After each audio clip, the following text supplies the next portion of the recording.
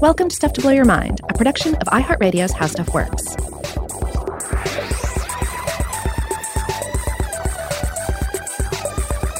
Hey, welcome to Stuff to Blow Your Mind. My name is Robert Lamb. And I'm Joe McCormick, and we're bringing you listener mail. That's right. It's been a little while. We've had some great listener mail build up, and so we are here to share it with you. And to help us share the listener mail love, we have, as always, Carney, our mail bot. Carney, say hi to the audience. Now, Carney, he always listens into our topics, and then, of course, he feeds off of the listener mail. And he was really into our series on facial recognition software, because he is mostly software. But he was also very interested in the question I raised about whether dogs have faces. As were a number of listeners. It stirred up some, debate, I guess you could say, online about whether dogs have faces. No, mostly it was just people saying, yes, I think dogs have faces, and here's why.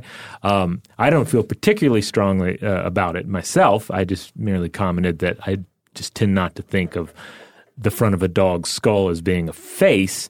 I certainly see it as having eyes and a mouth and a nose and so forth. But I still cannot believe this. This is the weirdest thing you've ever said. But it's not just dogs. It's just, animals in general that are not human or nearly so. At any rate, it apparently messed with Carney a little bit as well, because now he is obsessively going around scanning the fronts of dogs' skulls and trying to put together some sort of facial recognition argument based off of that. Just wait till he gets to the Buck Flower dog from Invasion of the Body Snatchers. Oh, yeah, that's going to really throw him for a curve, isn't he?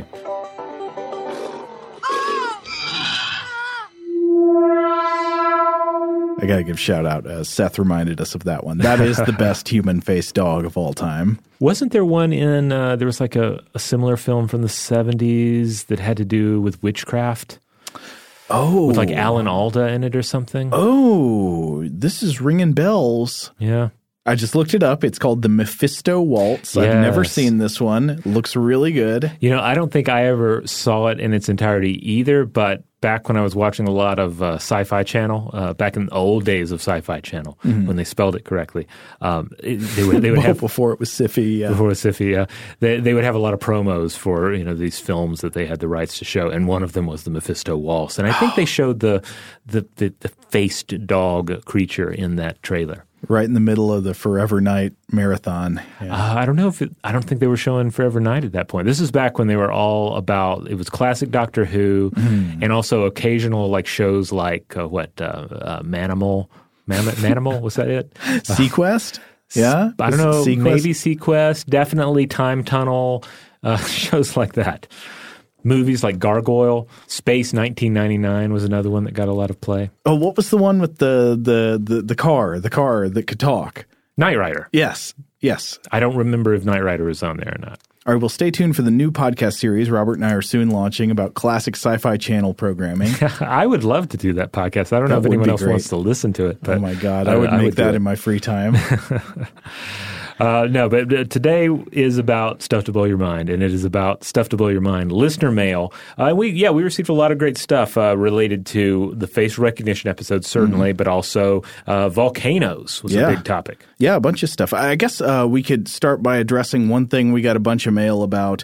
We may have brought this up on the website before, but I figure here's a good time to say it. A lot of people have just emailed saying, hey, where's your website? Or I'm looking for source lists, links that would be on the landing page for this episode. Can you help me find them?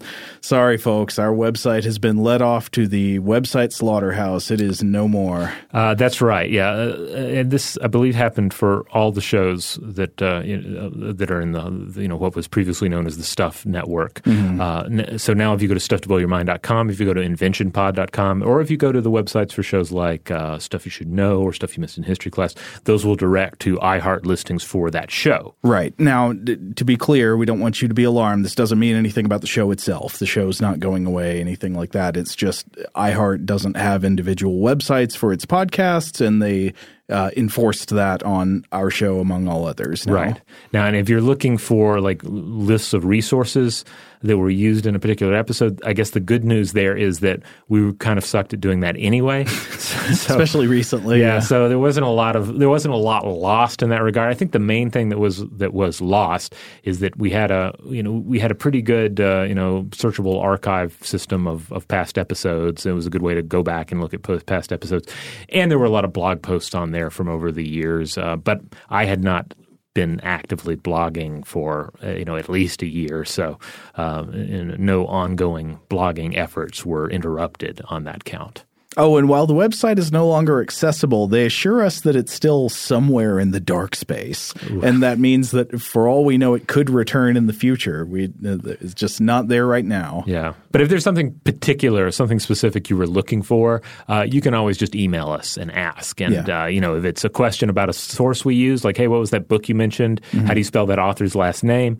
We'll generally be able to get back to you and let you know. We'll do our best. Right. And likewise, if you're trying to remember, like if you are thinking back to a blog post and you're like, oh, what was that blog post? What was that topic? Ask us via email and, maybe we can fish that up for you. No promises, but sometimes we can retrieve that information. Certainly. So I guess it's time to jump into the listener messages. Now, as always, we got to preface this by saying we're sorry we get so much wonderful mail. There is no way in heck for us to read it all or even get close. This will just have to be a small selection of messages, but we appreciate all the mail we get. If your message was not featured, please don't take it personally. Write again and maybe you'll get on next time. But this first message concerns our pair of episodes about the eruption of Mount Vesuvius. This comes from Seth. Seth says, "Hi there, my name is Seth, and I am a park ranger at Mount Rainier National Park. Specifically, my job title is climbing ranger. That means my duties include staffing the high camps and climbing the mountain many times each spring and summer. I've also worked for 12 years as a climbing guide on Mount Rainier and many other mountains all over the world, including many of the ones on your list of volcanoes at the end of Lessons of Vesuvius Part 2. Oh, wow. Whoa. I spend a lot of time living, climbing, skiing, and working on an active volcano, and so I really enjoyed the Vesuvius series, although the description of the victims at Pompeii and Herculaneum did give me serious pause as I work and live both on and near Mount Rainier. Yikes. I would prefer my brain tissue to remain unvitrified, thank you. I was also surprised that Mount Rainier did not make your list of volcanoes with large populations living in close proximity. It is the only decade volcano in the continental USA, and there are millions of people that would be affected if the volcano were to erupt. I guess the main issue, though, is really the lahars that would form from pyroclastic flows melting the largest glacier system in the lower 48 and scouring dirt, rock, and debris from the river valleys and carrying them all the way to tidewater, not the explosion of the volcano itself. Your podcast really got me wondering why I have felt drawn to this mountain. I've spent nearly 20 years climbing, skiing, and working on it, and the steaming fumaroles, sulfur seeps, and crater ice caves always inspire a sense of wonder and awe, even after more than 200 times climbing the summit. I really enjoyed the episode, so thanks for that. I'm also really hoping you do one on the year without a summer. As an avid skier, I would love to have a year like that, just as long as we don't have any boathouse situations. Best regards, Seth. Well, thanks for getting in touch, Seth. The mention of lahars actually brings me back to something that we did talk about in one of our Vesuvius episodes, where we mentioned the volcano Katla in Iceland, which is near the village of Vík, is down on the southern coast of Iceland. And I was talking about how I had been there. And Katla's in a similar situation to what you're talking about. There, the threat is not so much of an explosive eruption like Vesuvius. The threat is changed by the fact that the volcano there lies under this vast glacier. So try to imagine what happens when a volcano erupts under millions of tons of ice. The greatest danger from eruptions here comes from lahars again, these floods of mud and water coming out of the glacier system. Mm-hmm. And from Jökulhlaups. Oh, these are the ice giants, right? Yeah. Yeah, these are these outburst floods from glaciers. So like there might be a lake that is fed by the flow off of a glacier as it melts, but then suddenly lots of heat melts a lot of glacial water, and then the lake breaches whatever container it's normally held in, and there's rapid draining. So a lot of times we don't even imagine properly what the most destructive elements of a volcanic eruption would be. And one of the funniest things is that people often think, okay, the danger of a volcanic eruption comes from flows of lava. That's like one of the least dangers to worry about. Right. I mean, certainly if you were in the position to be affected by the flowing lava, it's dangerous. But yeah, it's all these other factors. And ultimately, it's in many of the scenarios we mentioned, it's what happens when then the population flees. Where are they going? What kind of conditions are in place for them to actually evacuate the area? Yeah. All right, here's another one. This one comes to us from Derek. Derek writes, hey guys, just finished listening to Lessons of Vesuvius Part 2 and had an experience to share. My wife and I visit Hawaii every few years, not as often as I'd like. During one of our trips, we rented a house in a community just outside of Pahoa on the Big Island. It was fantastic. Later, I learned that in 2018, several rifts opened not even 200 meters away from the house where we stayed. Needless to say, it is long gone. During our 2019 trip, I was excited to see if I could estimate the location of our former getaway by visiting the lava field. I certainly could have located it using a GPS, but every place at which a road encountered the lava flow, there were many signs warning that venturing into the area was both dangerous and illegal. Oh. I read... What? You saying you should have gone? No. Obey the signs. Obey the signs. No, having been to Volcano National Park, don't be one of those people who disregards the signs. I know. Okay, so you did, yes, obey the signs. Do not cross over into the dangerous area. But I'm one who constitutionally, by nature, is drawn into areas that you are not allowed to go into. Well, I understand that. Yes. Anyway, he continues, I read that the area is still private property and walking out onto the lava would have been trespassing. Oh, okay. Bummer. I was amazed at two other observations of the surrounding area. One, more than a year after the lava flow, there are still areas of the field so hot that steam pours from breaks in the crust. Wow. Two, I saw many dozens of instances of trees already sprouting from the field, tiny palm seedlings amidst the black landscape, taking keen advantage of the lack of competition in nutrients. I'm not sure really which astounds me more, the Earth's devastating destructive power or life's blatant disregard for it. Thanks, guys. Keep up the good work. Derek. Oh, that reminds me of the stories of the forests pouring into the caldera on Vesuvius. I mean, yeah. Life not only finds a way, life almost just kind of gives a middle finger to the geologic danger. I have to drive home again, though, that anyone out there, if you have the opportunity to visit the Big Island and go to Volcano National Park, I just highly recommend it. I went there once many years ago, and I haven't had the chance to go back yet, but I hope to because it's an amazing experience to be able to walk through these volcanic craters, to like look down into a crater and see a complete rainbow below you in the crater, or walk through a crater and see the rainbow overhead and like pass beneath it and then look back and see it behind you, and to interact with these environments that you feel like you're on another world, and then to see either direct signs or these other signs of the intense volcanic activity of the living earth right there beneath you. It's unlike anything else. Do you want to move on to Kamamuda? Yeah, let's move on to that wonderful warm feeling of Kamamuda. Okay, here come the warm feels. This first message is from Helen. Helen says, hi, Stuff to Blow Your Mind. Love your work, keeps me entertained and educated, and more importantly, indulges my intellectual curiosity in a contained way. I wonder what that means, contained way. Within the limits of like the podcast episode? The limits of sanity. Helen says, the recent episode on Kamamuda reminds me of another feeling which hasn't a direct English language correlate. It's one of my 3 personal life principles. agape.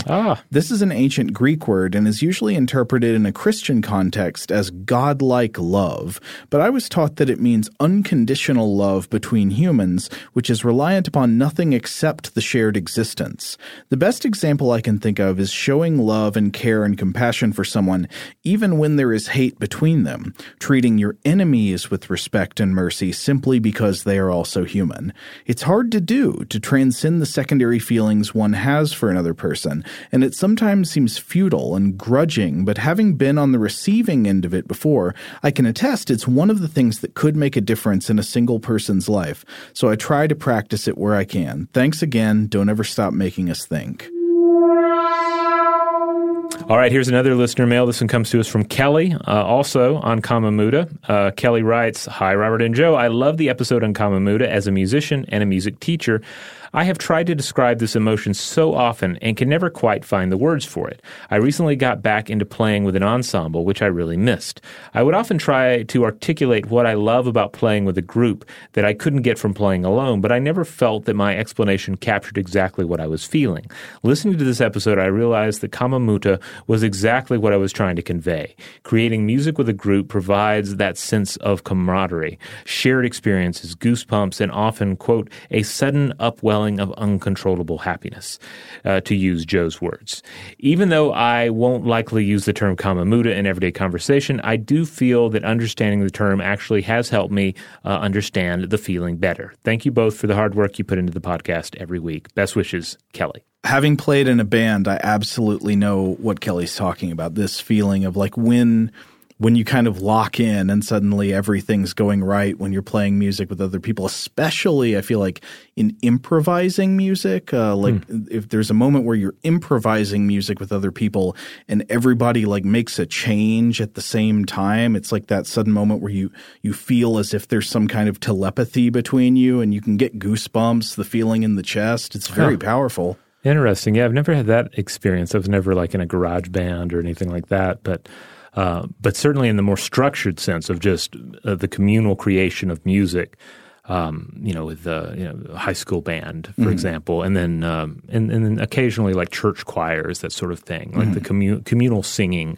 opportunities. I can very much understand what Kelly is talking about here. Yeah, I mean, all kinds of music are, I think, very strongly inherently unifying whenever you perform with other people. Yeah. Okay, this next message comes from Vicky.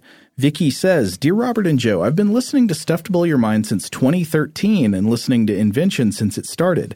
Thank you for all the thought-provoking topics. I really enjoyed the Kama Muda show, and I wanted to add another reason why someone might want a word for this feeling. Since the feeling can be overwhelming to some of us, we can disarm it a bit if we have a word.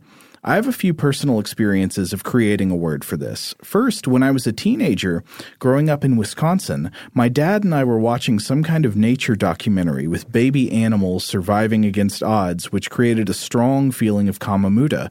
But I didn't want to cry. I was a teenager. And I looked at my dad, who was also trying not to cry. He was an American man.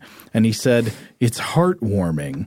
And that made us both laugh. After that, heartwarming was our secret code for when we saw something that brought up those feelings, and we could laugh instead of crying." This is interesting, the idea that you're feeling essentially the Kama Muda so strongly that it must be expressed. There has to be an outlet for it. It reminds me of some of I believe it was a past episode. I can't remember if I recorded this one with you or maybe this was a Julie episode, but about the desire to bite a baby because it's so cute. This was with Julie. Okay, yeah. And as I recall, the argument here was, you're just so overcome with this feeling and it needs out in some way, and like the best you can sometimes do is to like reach out and like pinch the child to just sort of deflate the overwhelming sense of Kama Muda. And this sounds oddly similar. It's like there's this, we're feeling something is happening. We have to say it. We have to transfigure it into some other emotion. Otherwise, it's going to destroy us. Yeah, she tells another example about this that I think is interesting. So this one also involves singing. So she says, now I live in Tokyo. I've been here for more than 25 years, married to a Japanese man. I belong to an association of, quote, foreign wives, women currently or formerly partnered with a Japanese person. And we gather once a year from all across Japan for a weekend convention. It's always a great time, but it always closes on Sunday morning with a ceremony where everyone holds hands and sings a song written by one of the members. Total Kamamuda.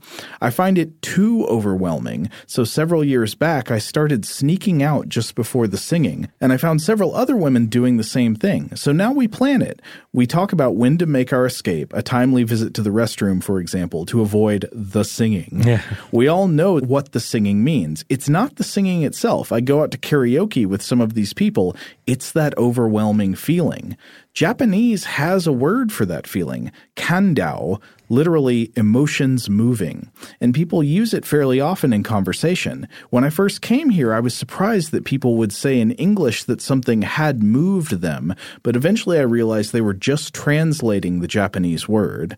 And at the end, she recommends a video that invokes mild Kamamuda. It's a promotional video made by the Kanagawa Prefecture that involves a lot of people from the area singing and dancing in costumes to this one pop song. It is indeed extremely cute and very sweet. But this is really interesting because she talks about all these multiple methods, both like having a kind of code word, but then also having a kind of avoidance ritual, all for avoiding situations that are going to cause that Kamamuda reaction, the goosebumps, the tears, the warmness in the chest, because sometimes it's too much. And people do this strategically all the time. And even though the emotion of Kamamuda is described as inherently pleasurable, even though it feels good, it represents a loss of control. It can be frightening, embarrassing. It can make you feel vulnerable. Yeah, I mean, I think I can relate to that some with movies because I certainly at times appreciate being moved by a film. The emotional roller coaster of a good film, and if it's done right, you don't feel manipulated. You feel as if you were actually engaging with the picture. But then there are other times where you just don't want to feel that, and you certainly don't want to feel like the filmmakers are trying to manipulate you into having a particular emotional state. And maybe that's one of the reasons I'm drawn to bad films is that oftentimes it's true. You can be sure that you're probably not going to have a strong emotional reaction unless it's to something that is done poorly and done poorly in just the right way to evoke those kind of emotions. This is basically how I feel when anyone makes a current horror movie recommendation for me. They're like, "Oh, you should see such and such. It'll make you feel so bad. It's going to be so shocking. It's just really going to tear you apart." And I don't know. I think I'd rather just watch something with a rubber monster costume in it. You were just talking about your love for The Fly. That's the king of genuine bad feelings. Yeah. But I think the part of that is that I saw it at a point in my life when I was more open to those experiences where I was like, yes, let me watch some challenging horror. I'm ready to be challenged. And so now, it already has a warm place in my heart. It's not going to shock me with anything new. I mean, I may be, when you revisit a film, you always feel something. If it's a good film anyway, you feel something different. You find new corners to it. But for the most part, I know what I'm going to get. And maybe as I get older, I'm less inclined to have that kind of vulnerable experience, especially with a horror film. Yeah. Because I don't know, it's like the horror film does not have my best interests at heart necessarily. It's trying to hurt you? Yeah, I think so. Some films maybe. I think a lot of films and granted, this is also a risk with bad horror, because sometimes it's even worse, right? Because they're struggling with titanic feelings of like fear and hatred and so forth, like all these negative aspects of existence. And then sometimes the people managing all of these feelings, they don't have the storytelling or filmmaking expertise to really do it well. So it's like going to a pharmacy and having somebody like, compile your spilling pills all over you. Yeah, just spilling pills all over the place, and then feeling like, oh, well, this is probably going to poison me because they have no idea what they're doing. They don't know how to dish out the appropriate dosage, and you want the appropriate dosage of horror. And sometimes it's easier to err on underdosing yourself. Okay, dogs don't have faces, and the movies are trying to harm you. Well, yeah, sometimes. No, sometimes. I mean, I think you could be right. You could be onto something there. But you know what, Robert? I think this next email is going to put you in a vulnerable place and make you feel something. All right, here we go. This one comes to us from George. I was listening to the Warm Feelings episode and was moderately skeptical of the sensation, which made me feel odd since I was hearing so much evidence. The feeling was short-lived due to the explanation of the Muda scale. Mm-hmm. I perked up, knowing full well the story. After the explanation, the mention of being a wrestling fan did cause me to experience the feeling in my chest, and I felt an involuntary smile in the sense of camaraderie. Living in Orlando, I get the chance to attend NXT television with around 300 people, and there is a special communal energy. As an aside, I am thrilled to be seeing Great Muda live this April in Tampa. Thank you for the varied subjects and depth of research and attention. You make my workday that much better. George V. That's awesome to hear. I think this is a common experience with seeing say professional wrestling or any kind of like performance like this, especially when you have a smaller audience, a kind of like tight knit group. Certainly with 300 people in attendance at an NXT taping, it makes sense that you would have this kind of reaction to it. I naively would have expected that wrestling falls more in the bad movie category, where it's something that you can expect to only engage you in a shallow way, that is kind of funny and fun, and you wouldn't expect to be deeply emotionally moved by it. I'm surprised how much emotional investment people do seem to have in it. Well, you can get very invested in an emotional experience even if you know basically what's going to happen. Mm-hmm. One example, wrestling-based, that comes to mind to explain this is I've seen people talk about lucha libre in Mexico, mm-hmm. and I forget who was having this conversation, but one side was like, well, I would get more into it, but it's so predictable, like, whether the good guy or the bad guy is going to win. And then the other person compared it more to like a passion play, where the good guys win for the same reasons that the good guys win in myths and folk tales and so forth. Mm-hmm. And so you have to think of it less as a like cinematic presentation of a story and more of these tropes, these ideals coming together and battling each other, and then the audience shares in the communal experience of this. So it's the same with puppet shows and shadow puppetry and various performances throughout history in that regard. Don't be the guy hating on wrestling because it's not realistic.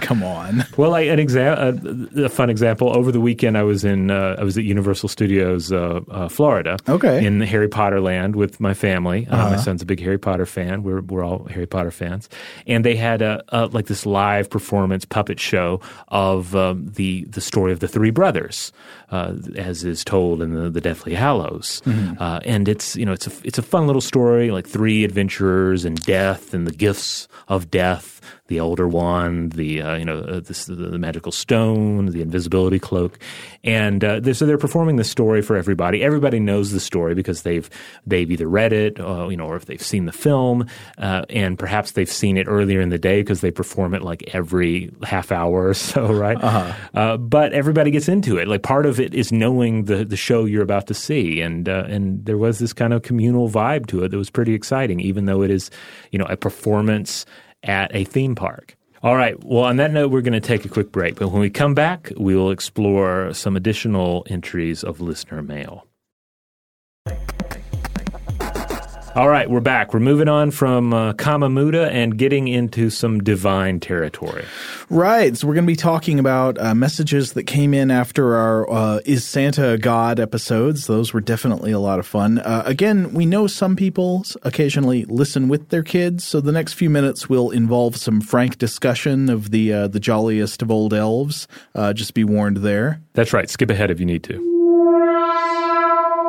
All right, Taylor writes, "Hi, Robert and Joe. Taylor again writing from Salt Lake City to share my childhood experience of Santa in a Christian household. I grew up LDS, or Mormon more colloquially, and Santa did experience a mild induction into my childhood faith. I've always been intensely curious, and even as a child was very concerned about establishing a consistent ideology for the universe. So when I was 4 or 5 years old, I wondered why Santa would need to keep watch when God already knew everything that was going on. For context, my family and I have long since left the faith, and my parents were never very fundamental about their beliefs. When I presented my Santa dilemma to my parents, they cunningly replied that God must have invested Santa with this holiday responsibility. And I was delighted that God would be concerned with which Transformers I received that year. My parents never made any connection to the historical St. Nicholas, perhaps because Mormonism is an American religion far removed from Catholicism, perhaps because they weren't very interested in history back then, and most likely because, as you say, they were Santa. The belief was cemented when I stumbled across an esoteric verse in King James Version of the Bible, Zechariah 2:6. Quote, "Ho, ho, come forth, and flee from the land of the north, saith the Lord, for I have spread you abroad as the four winds of the heaven, saith the Lord." Whoa. Unquote.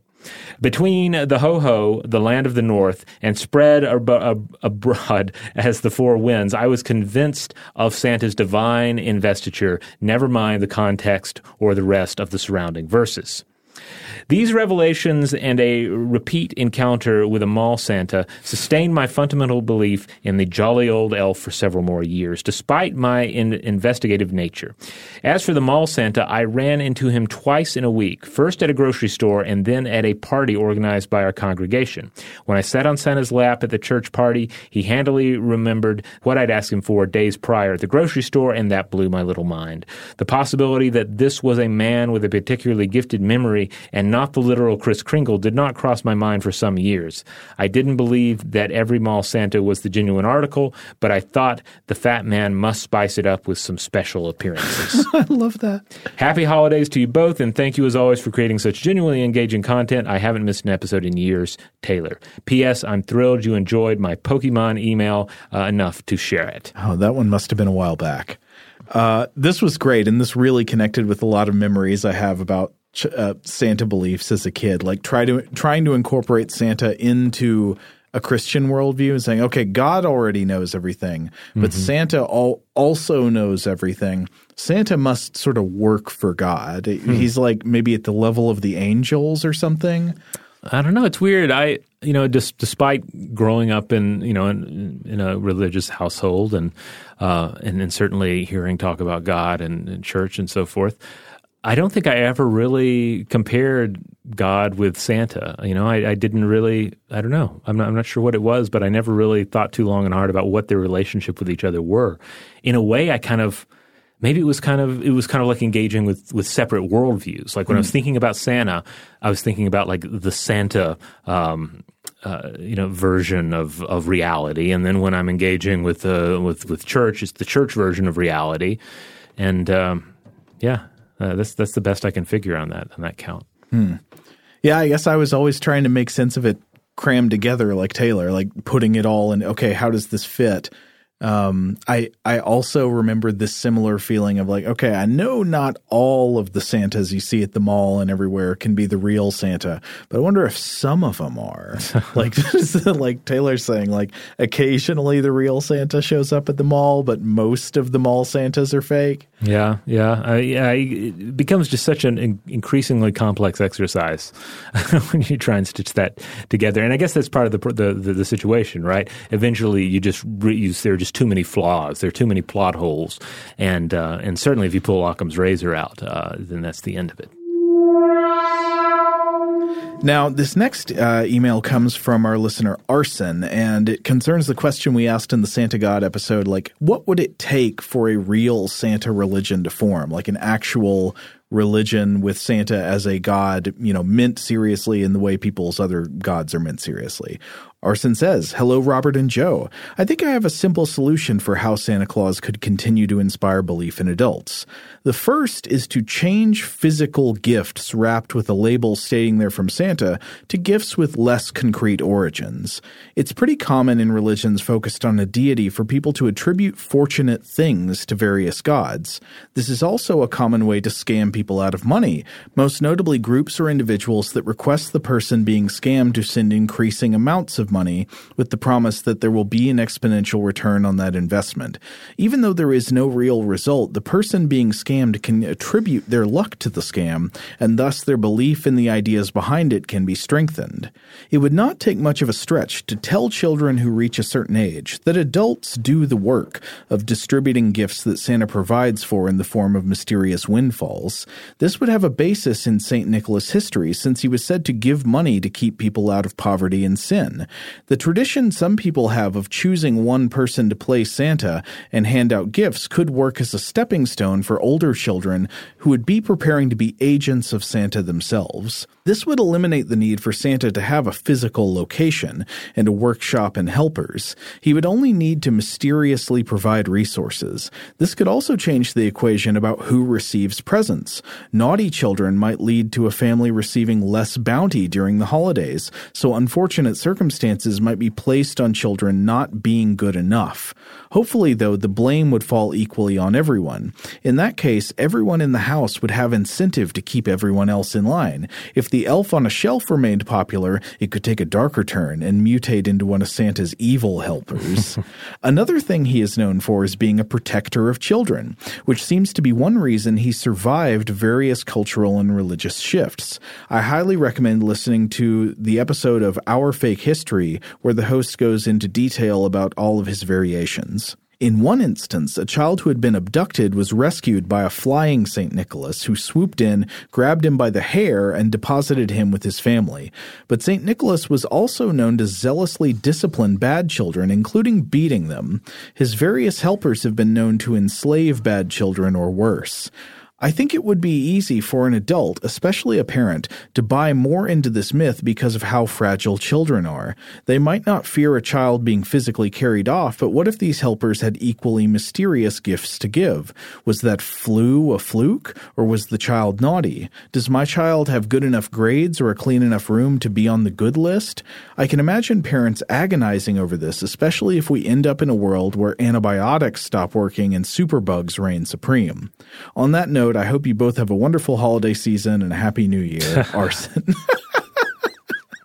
Well, I'm having a happy new year and a good holiday season. Thank you, Arson. I agree with a lot of this, as I think we sort of expressed in the episodes. If Santa were to have any chance of actually becoming a god through cultural shifts over time, I think one of the most important changes would have to be, like Arson's talking about, a trend toward abstraction and obscurity, intangible gifts at unpredictable times rather than concrete toys on Christmas morning. But then it wouldn't be Santa is the thing. Like the thing about Santa is that Santa appeals to young minds who don't have a lot of space for these intangibles. They want the very tangible. They want the gift that is visible under the tree that you can pick up, that you can hold, that you can play with. The actual Santa whose lap you can sit on. And I feel like the more abstract you make it, the more you make it for adults, the less it will actually resonate with the child.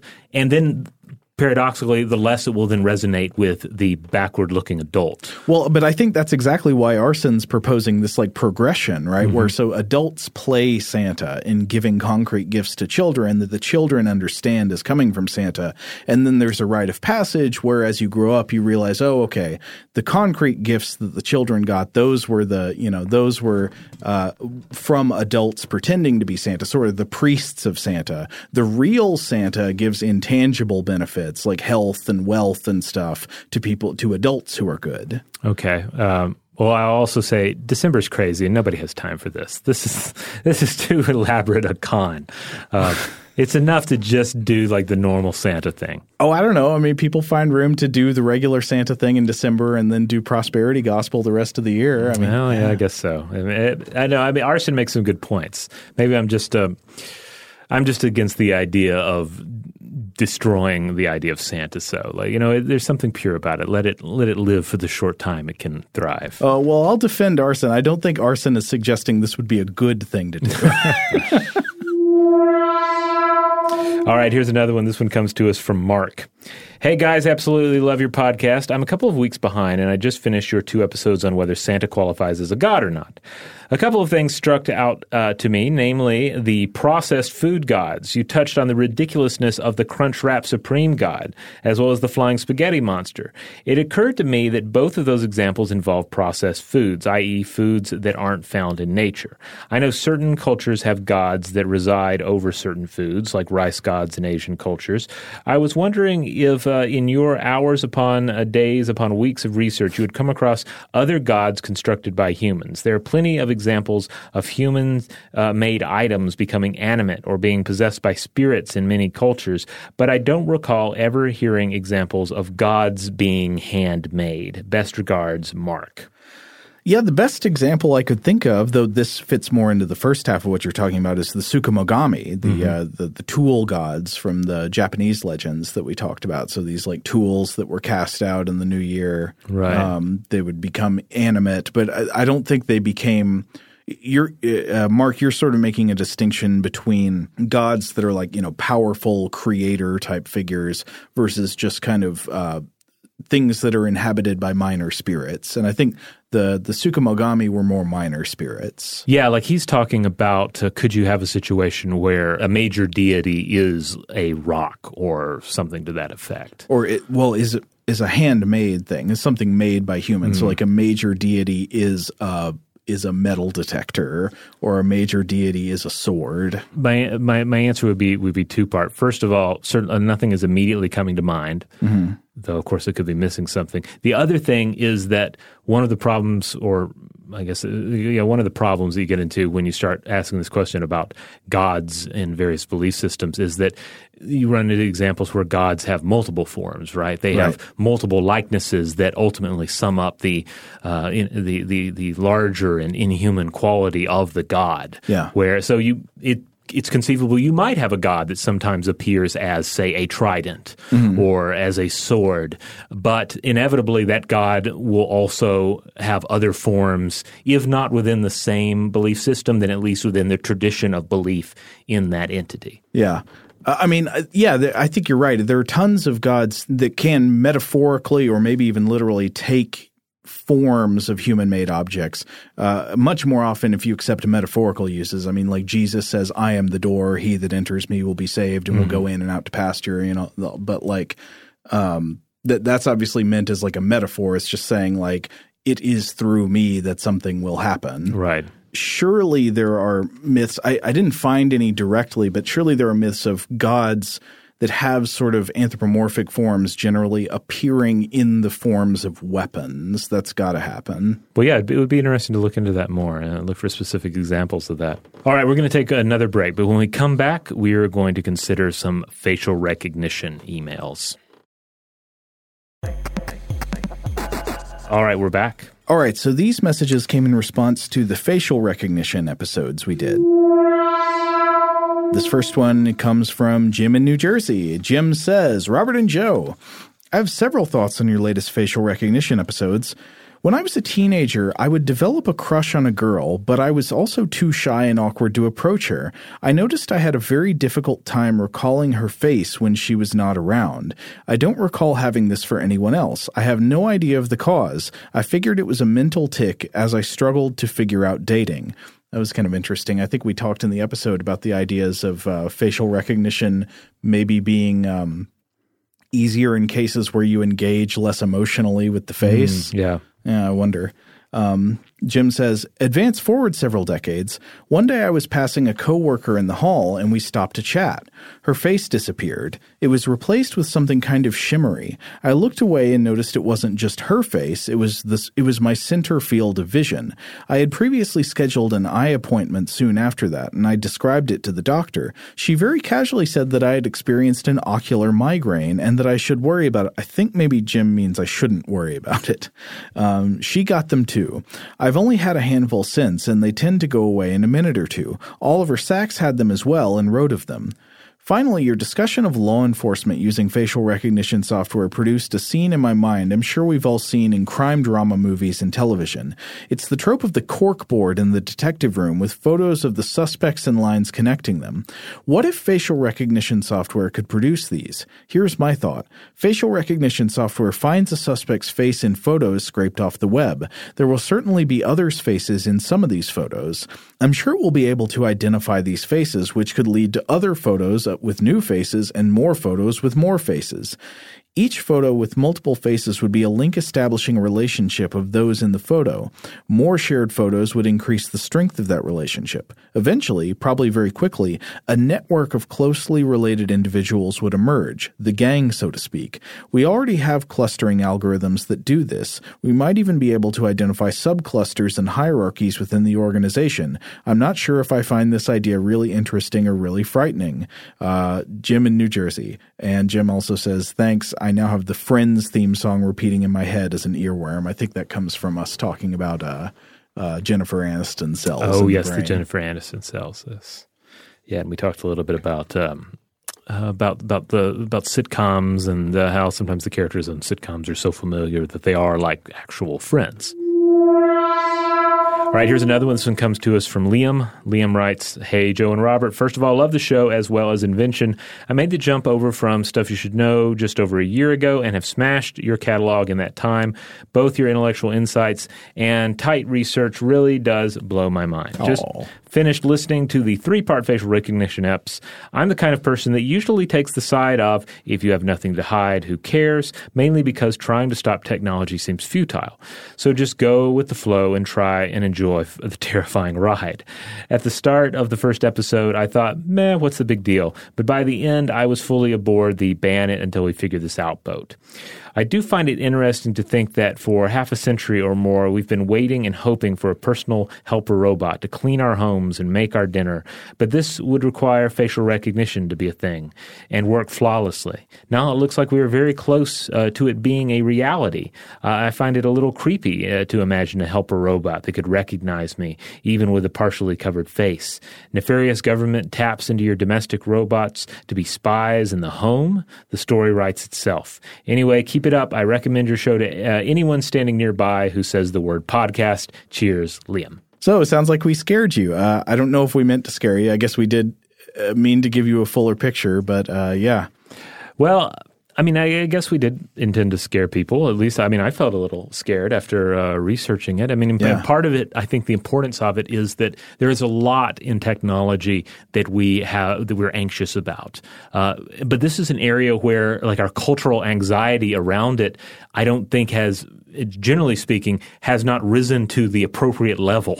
Yeah. So, whatever we can do to help you fear the things in technology that you should fear, more like this, and perhaps a little less in other categories that you might have been freaking out about. Like, this is one that we're also at a point where some things can be done. Some things can, restrictions can be put in place. It's not necessarily too late. This is followed through in the next email. This comes from Kenna. Kenna said, hi, Robert and Josh. Oh, thanks, Kenna. Thanks a lot. It's okay. I understand. Well, she maybe she thinks you're Robert and I'm Josh, so it could go either way. Hi, Robert and Josh.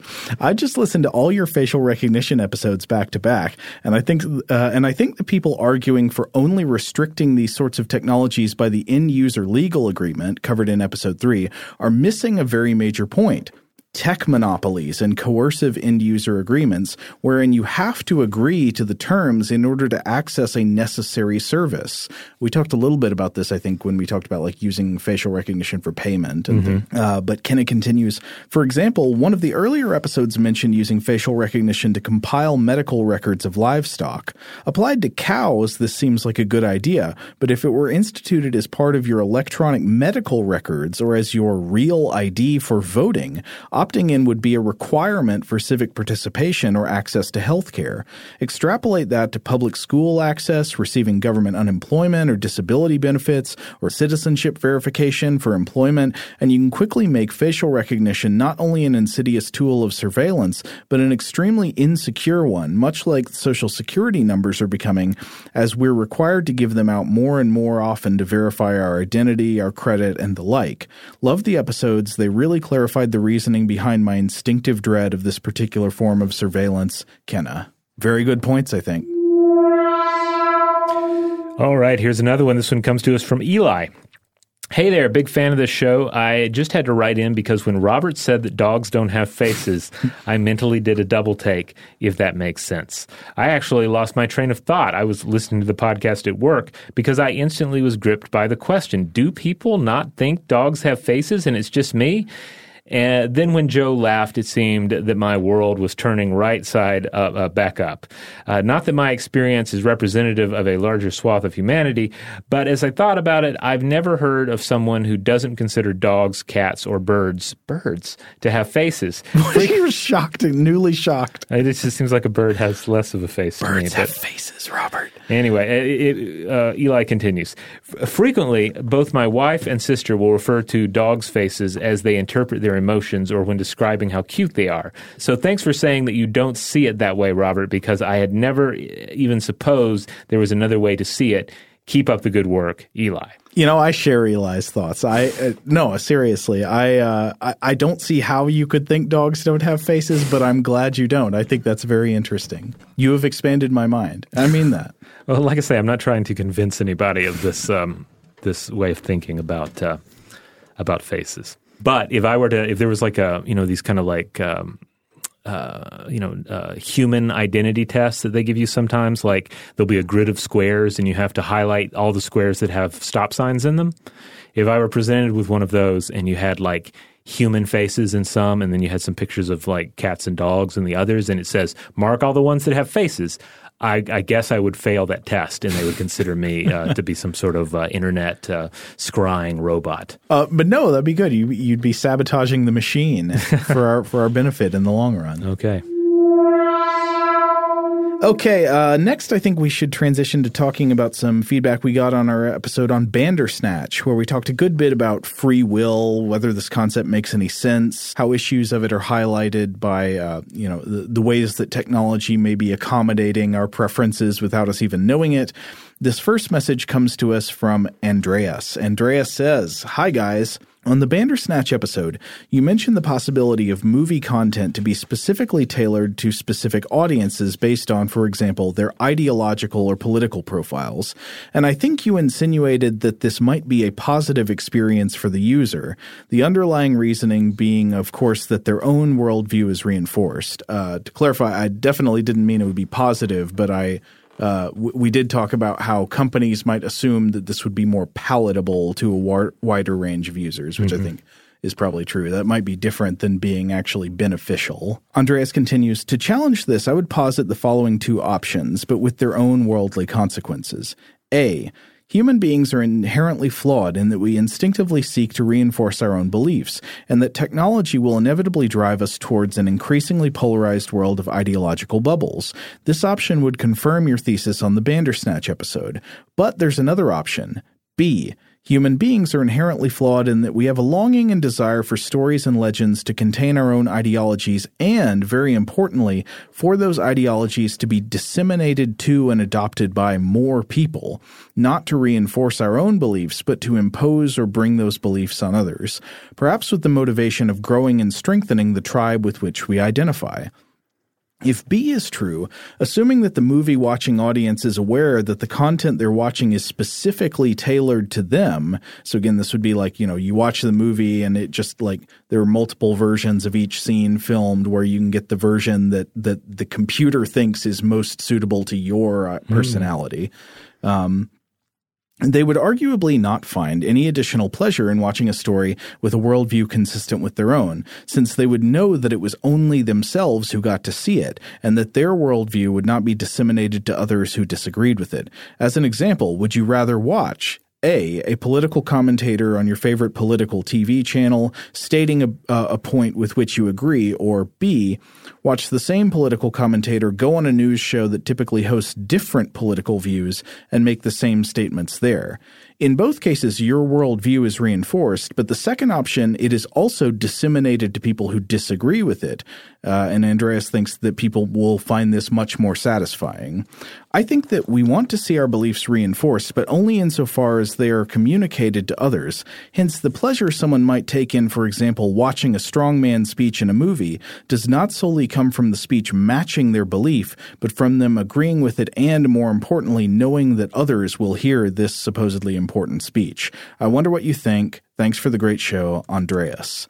I think this makes a sort of good point, but I think that these are both true to some extent, because hearing statements we strongly already agree with is inherently pleasing for multiple reasons. For example, processing fluency. Mm-hmm. You know, we've talked about this on the show before. We naturally find ideas, all kinds of stimuli, not just statements about politics, but, you know, art and stuff like that, more pleasing when we're more familiar with it, when it is easily processed by the brain, because the brain is lazy and it likes things that are easy to take in and make sense of.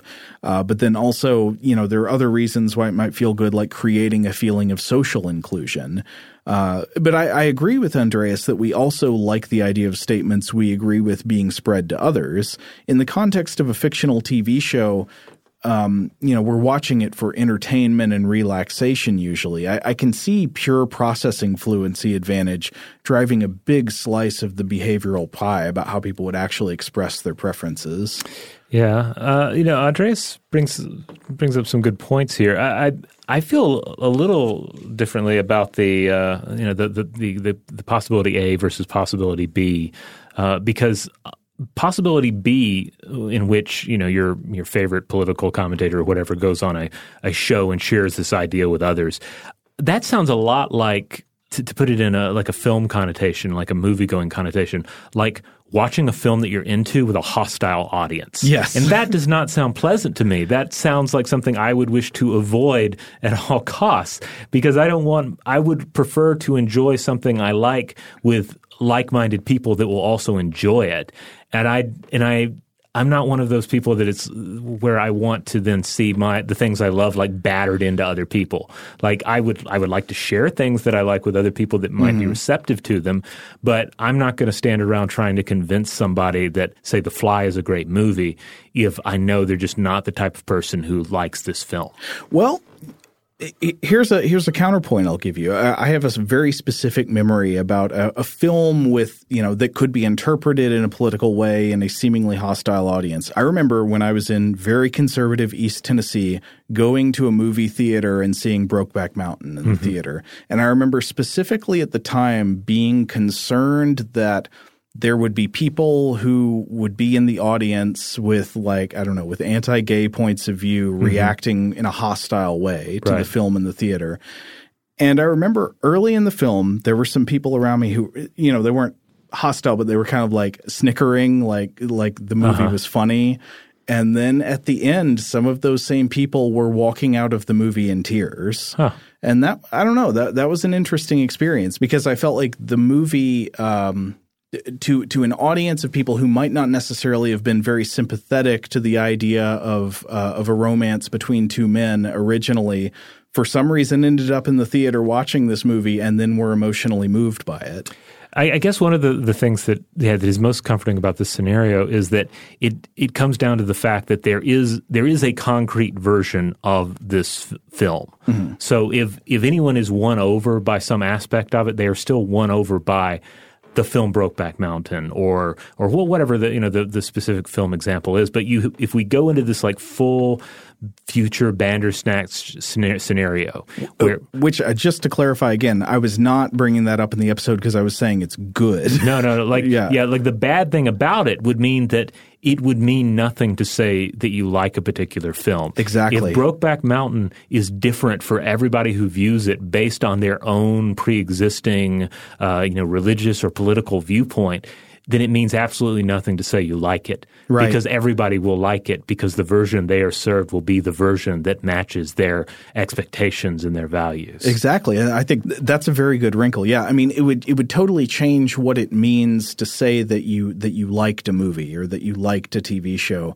It would mean more like, whatever version of this the machine put together for me because it thought I would like it did indeed trigger my pleasure centers. Yeah. It would not represent a statement that was applicable to anybody else's experience. Yeah. And then how would people have hot takes on films anymore, right? Well, that might be good, but All right, here's another one. This one comes to us from MCAT. MCAT writes, as you discussed in the Basilisk episode, the free will of people are hard to predict, and I just wanted to put in my input on your Bandersnatch episode. When I played through the episode of Bandersnatch, and I believe MCAT is talking about actually watching the episode of Black Mirror. Not our podcast, right, yeah. I hated that they pushed me to only 2 choices every time a choice came up. As I played, I came upon the choice of watching one of 2 characters die on screen. I really didn't like it, so I chose a third option never prompted. I quit watching. I stopped the episode and never watched it again. I refused the 2 choices always put forth. I kind of felt heroic, feeling like I saved a life doing it. But I feel like you didn't even possibly think of this on the episode you recorded on the Bandersnatch. Personally, I hate being forced to an A or B choice. There's many ways to think about an option, but I feel like personally that people don't think outside the box. Hopefully someone else also said this to help think on the options, but also I love your podcast and you help my 3-year-old son fall asleep with your calm voices, plus I get to learn on the side. Thanks for your critical thinking skills, and I will always be a fan. MCAT. Oh. Yeah, and certainly one always has the option of turning it off, which is I think it's valuable to keep that in mind, is that you can always just reject the thing that you're interacting with. Mm-hmm. Like I actually had this conversation with my son recently because we happened to come across like shortlisted films for best animated short, and we watched this one about these 2 stuffed animals that live in a sushi restaurant, and it was really sad. It was like a sad little short, and he didn't like it. It made him feel sad, and so I had to explain to him. It's like, well, one of the things about watching shows and engaging with art is that if you ultimately don't like it, it's totally okay to not like it, to reject it, and say, I'm not going to let this one really be a part of my mind any more than it has to be. Mm-hmm. So, I mean, that's kind of an over-explanation of the obvious, but yeah, if you don't like it, turn it off. And I don't mean that snarkily, but we have to, I think sometimes we have to remember that, especially given like how important media is in our culture, that it's okay to just opt out of things that, don't make us happy. We should be doing a lot more opting out. Yeah. Okay, to address one more thing in response to Bandersnatch, I just have to address Taylor wrote in. We're not going to read this one in full, but Taylor mentions, quote, in the episode, Joe remarked that interactive storytelling in video games was a mostly failed device. I'll forgive you, Joe, because I know you aren't a big gamer, but this absolutely is not the case. Player-driven narratives are hugely popular in AAA and indie video game titles alike, and are arguably the most popular method of storytelling in video games. So whatever I said here, I probably failed to communicate what I meant to communicate, which I was trying to refer back to the style of interactive movie games that were popular on CD-ROM and Laserdisc in the 90s. Do you remember these, Robert? Yeah, where it's more in keeping with Bandersnatch. Yeah, it's a movie. Yeah. There were several like high-profile ones that were like major flops that were widely criticized. When I do play modern video games, it's absolutely good story-driven games that I like. I don't mess around with multiplayer games or whatever that stuff is. So yes, I am aware of like narrative-based video games, and we've talked about some on the show before, like Soma and things like that. So I'm sorry if I was inarticulate about that. The ones I meant had failed had been the CD-ROM interactive movies. Which, basically I think the point you and I were both trying to make is that this idea of a cinematic experience, like a purely cinematic experience that is also subject to audience choices, has never fully taken off and certainly has never rivaled the more traditional cinematic experience. Yeah, I think the narrative can work in a more consistently active experience like a video game. I mean, I think one thing that's jarring about something like Bandersnatch or any of these interactive movies is that you're constantly being sort of jostled back and forth between experiencing it in a passive way and then suddenly having to engage.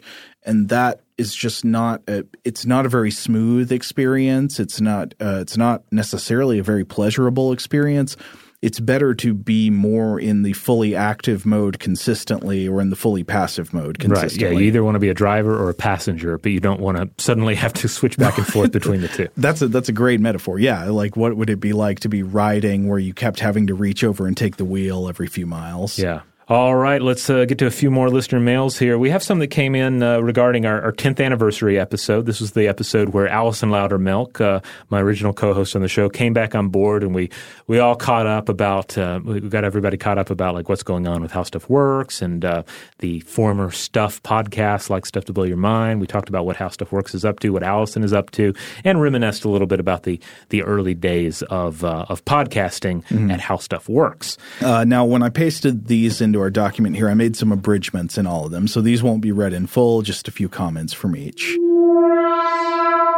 This first one comes from Jim, our frequent correspondent, Jim in New Jersey. He says, congratulations on 10 years. I think I've been listening since episode 1. I checked my sent email, and as best I can tell, I've written to you 77, now 78 times.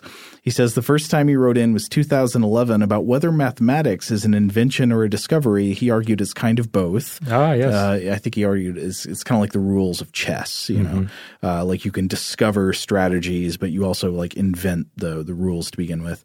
And then Jim says, may you have many more years to educate and entertain us. Jim in New Jersey. Thanks, Jim. Yeah, well, Jim has an ability there with the emails that we do not have because we've changed owners enough time and we've changed email addresses enough time that like I have no access to the old emails anymore. No, yeah, you can't search all the way back. All right, this one comes to us from Nathan. To Robert, Allison, Julie, and all the hosts who followed after, thank you for being part of my life. 10 years ago, I finished a decade in the Army and got my first smartphone where I found a podcast app.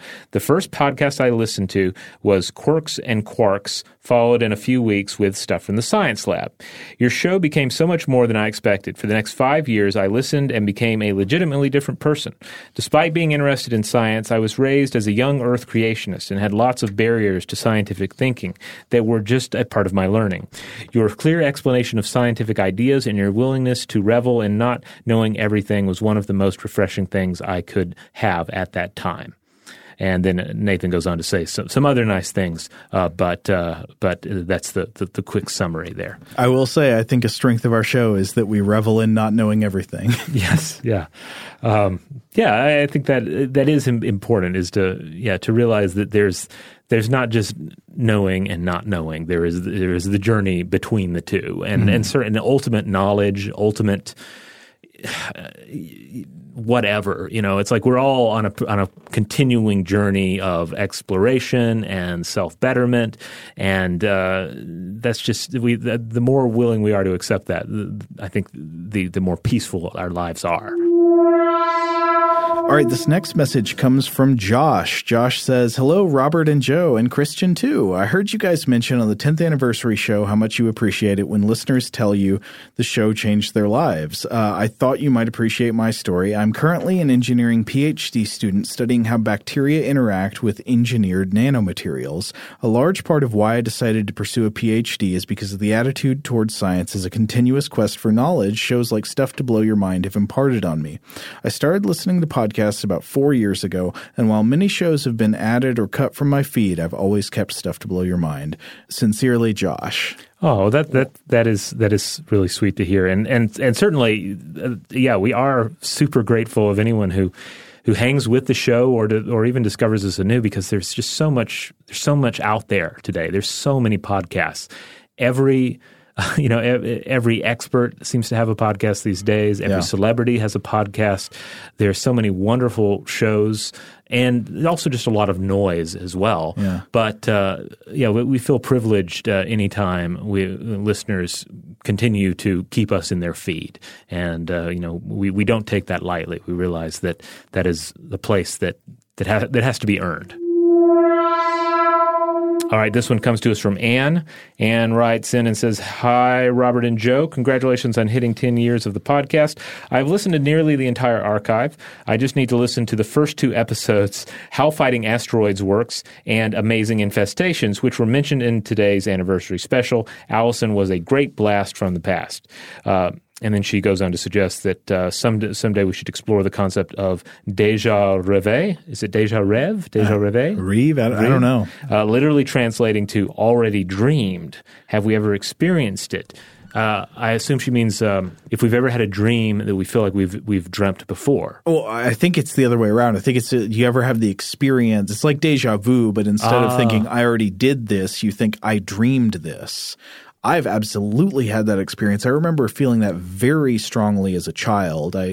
There's one that stuck out in my mind where I was in the front yard playing with some friends, and I was running around, and I ran into a low-lying branch. It hit me in the eye. Uh-huh. And I remember at the time just having this powerful feeling of this just happened to me in a dream. I dreamed this entire scene with the branch in my eye and all the people here. And I don't think that was true, but it was a powerful sensation. Huh. I don't think I've ever experienced that. I think I certainly have situations where I certainly experienced déjà vu, and I've certainly had dreams that I either remember or misremember having had before, but I don't think I've ever experienced anything in life and felt like it was a reenactment of something that occurred in a dream. I think that's something we could definitely come back to. Thank you, Anne. Anyway, Anne says, "Thank you for reading my email. I think this would be a great topic to cover on the show. Cheers to 10 more years." Anne. All right, sounds good. 10 more. We'll put it down for 10 more. Oh, these people breaking my heart. Seriously, y'all out there are so kind to get in touch with us with these words of encouragement, and it feels so nice. So thank you, the listener. Absolutely, and hopefully, in 10 years, when Carney is the sole host of the show, Carney will have us back on to reminisce about the old days. Occasionally, he'll bring on our jarred heads, like in Futurama. Yeah, we can argue with the Richard Nixon head. Yeah, I'm looking forward to flakes. Yeah, that'll be good. All right. Well, like I say, we receive a lot of listener mail, and we generally read it all. We don't have time to respond to it all, and we don't have time to share it all here. But just be assured that if you send it in, our eyeballs will linger over it. If your stuff didn't get read today, maybe we'll fit it in next time because again, we've just received so much great content. In the meantime, if you want to check out other episodes of Stuff to Blow Your Mind, perhaps you heard reference to an episode that you haven't listened to yet. Well, you can go back and find it. Where can you find the show? Well, you can find the show anywhere you get your podcasts. Wherever that happens to be, just help us out by subscribing, by rating, and by reviewing. Those are the things you can do that help out the show in the long run. And certainly write in because we would love to hear from you. Huge thanks, as always, to our excellent audio producer, Seth Nicholas Johnson. If you would like to get in touch with us with feedback on this episode or any other, to suggest a topic for the future, or just to say hello, you can email us at contact@stufftoblowyourmind.com.